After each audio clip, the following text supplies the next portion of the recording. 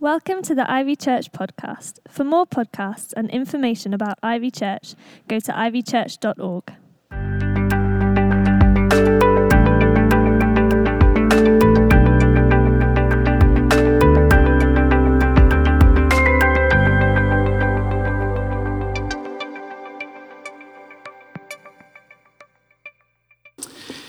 We're in a series, one of those never-ending series that you never really know when it's going to finish, all about prophecy. Because the thing is, as you start to dig into something with God, He keeps showing you more. And that's especially true with regard to prophecy. We're never going to get to the end of this.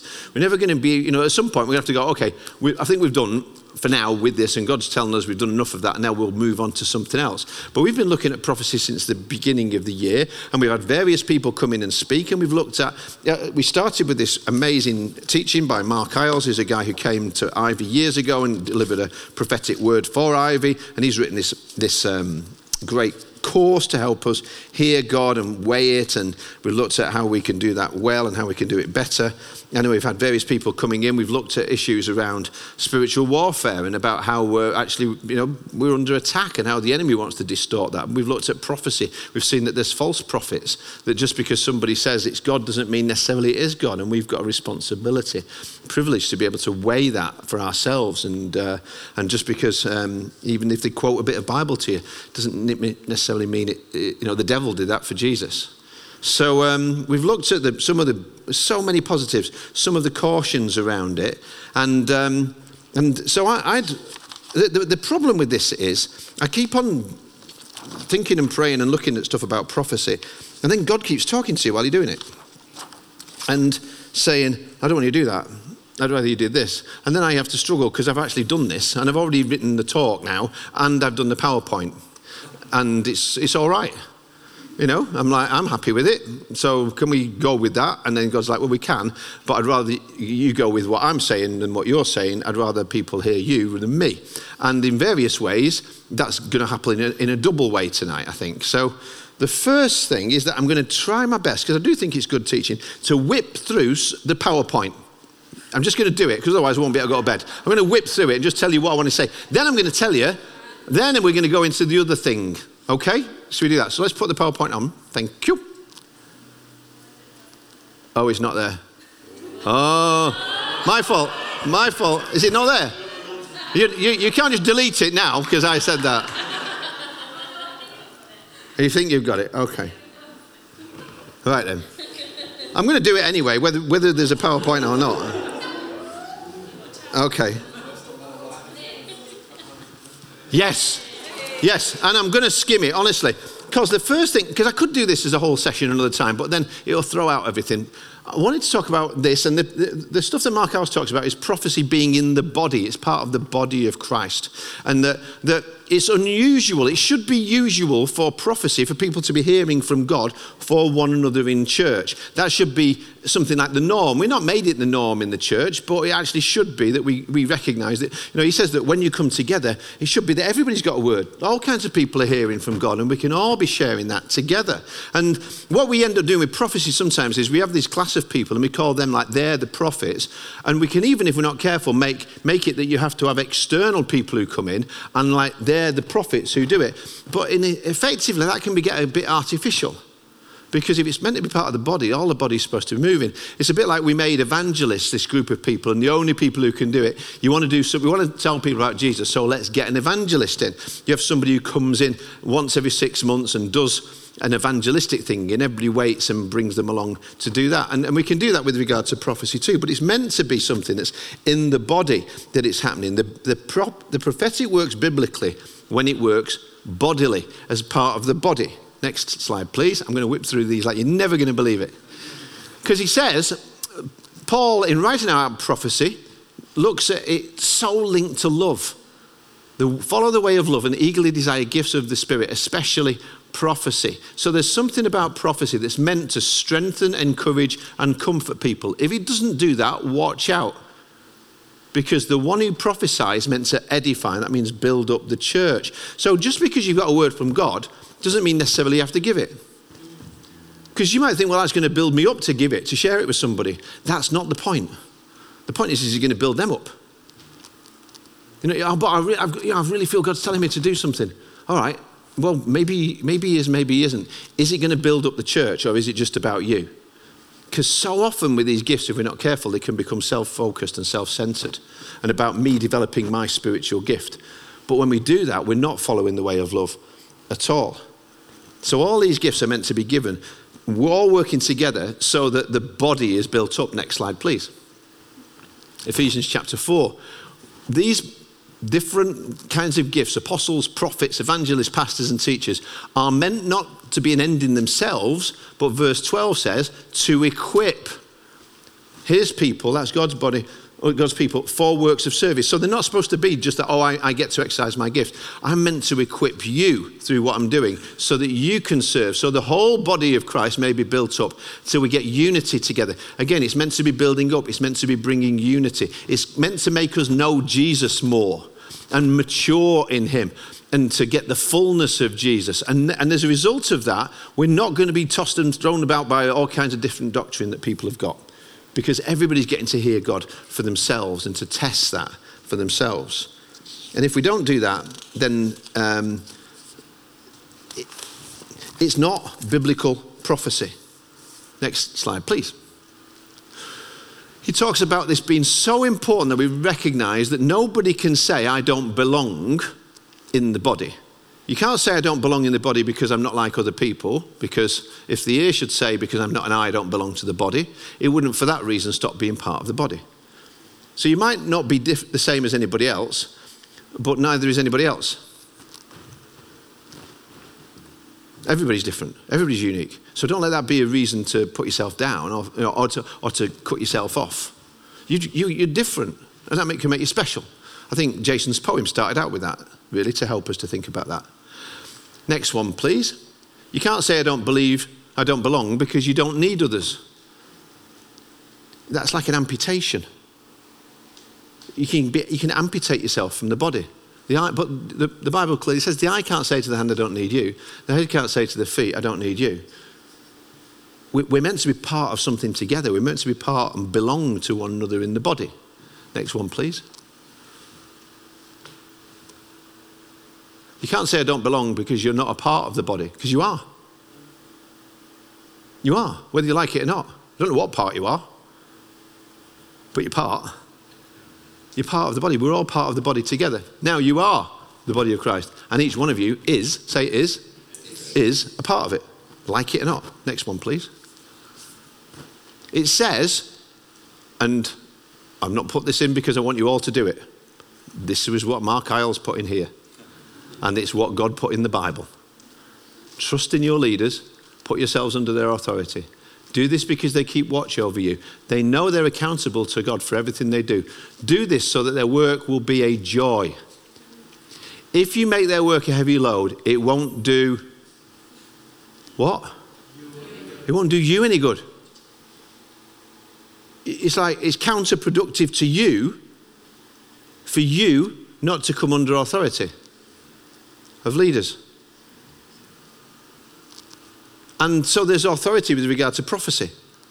There's weighing it. I know, great. Jason didn't just get up and go, hello everybody, I've written a poem and I'm going to come and do it. He actually submitted very gracefully, came to me first of all, because I happened to be there. And I said, well, actually, that seems good to me, but Aoife's in charge of the service this evening and she's doing that. Could you ask her about it? And et cetera, et cetera. And I think that if she'd have said, well, actually, we've got this on and that, and I'm not sure it fits. There's grace there, but there's an honouring that's going on that allows the body to be able to work together. And that's how prophecy should work. And it works best when we know each other better. And this is one of the reasons why I think it was brilliant last week that we had a group here from Bethel who came on the Sunday evening, and a visiting group. They were amazing. They were really lovely people. But I wouldn't want that to happen all the time, because we don't need the travelling group who come through all the time and bring the prophetic words. Because it's supposed to be the kick for us, for us to do it, not to go and say, oh great, we had those people and then they came in and do it. They wouldn't want that either. They would want to be something that is spurring us on and inspiring us. This isn't just for us, this is for you. Next one, please. he says in the book, so when God gives you something, your responsibility is to give it. To think about how you're giving it in the right way at the right time, but then to just give it. You don't have to make it work. You don't have to make it happen. You don't have to say to anybody, God says this and so you must do this and do this. Sometimes you might have the revelation, but you won't have the interpretation or the application. You just got to deliver it. And then it's up to you. It's up to them what they do with it.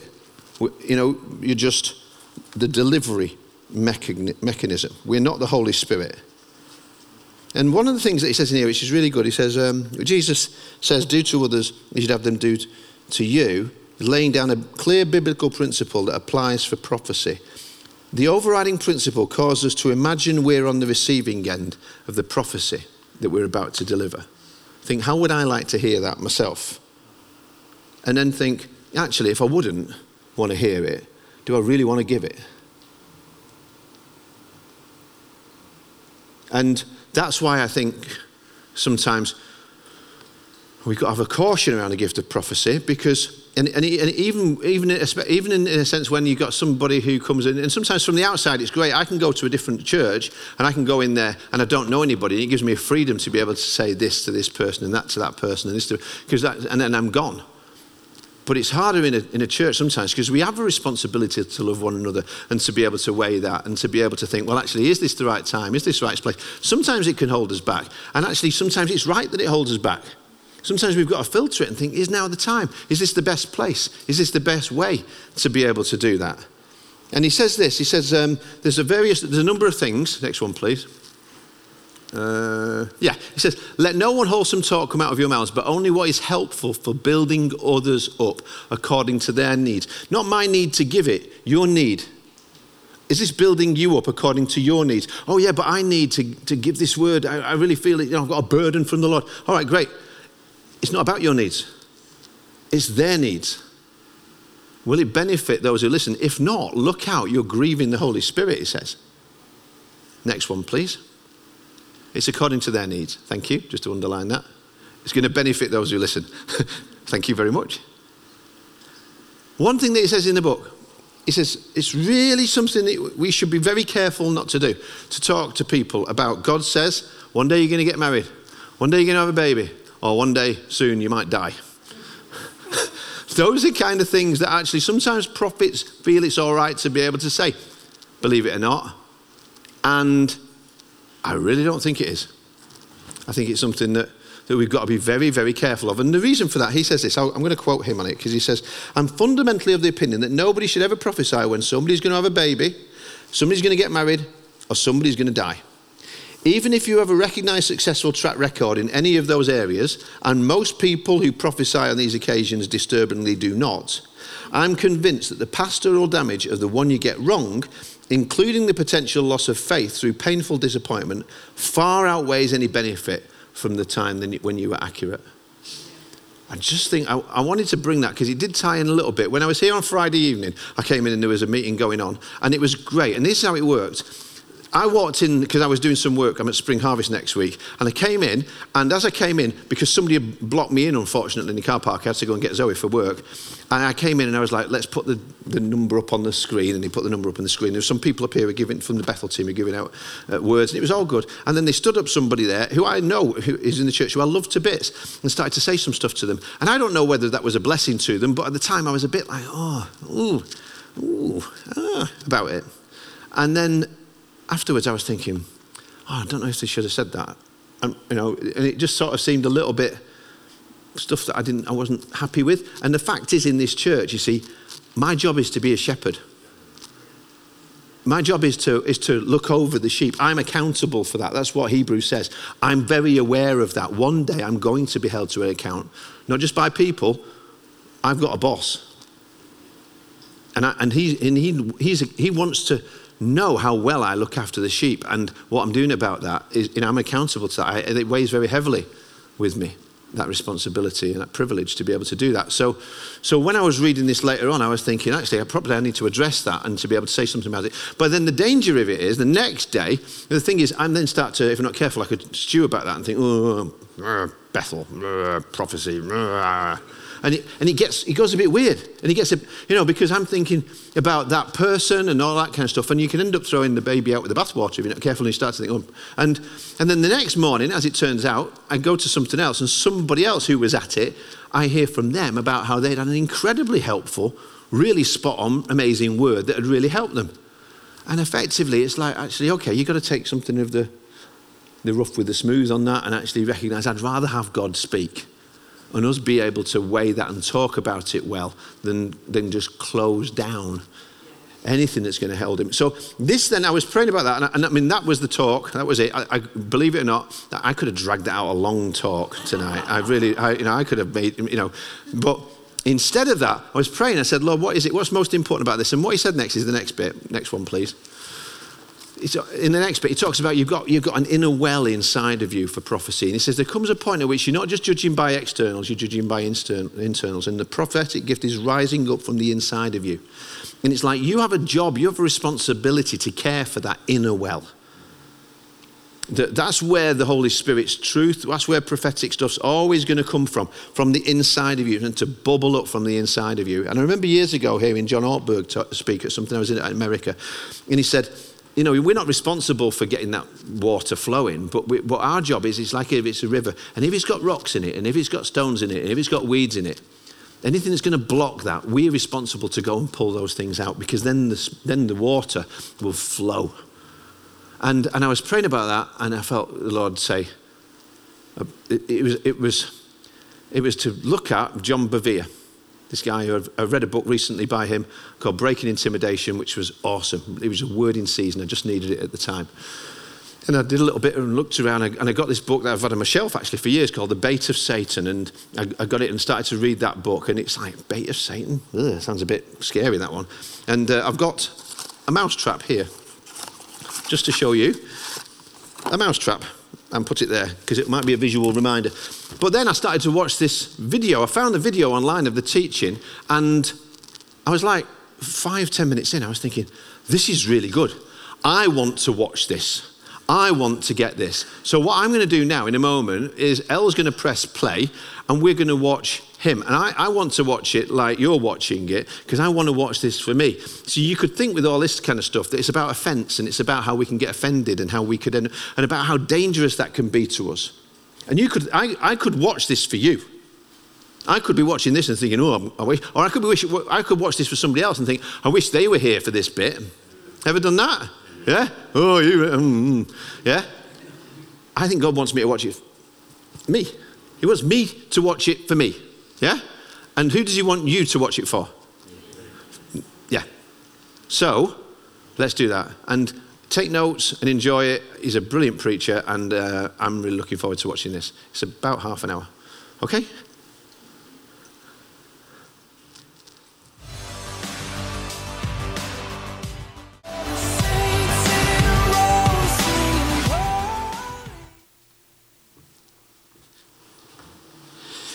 Wow. If the band could come up. I was just slipped across that. I'd love it if we could sing the song that we sang before. I don't know the other word. Open space. I think when we sang that before, it just seemed to fit really well. Would that be all right, Roscoe? We could do that one again. Thanks, guys. Should we stand and worship and pray some of that in? And every one of us, I'm sure, could tell a story or think of some way in which that could apply to us, and then what we do with it is going to be between. I was going to say it's between us and God, but actually it's not. It's between us and somebody potentially, and God, and that's why we have to do business horizontally as well as vertically.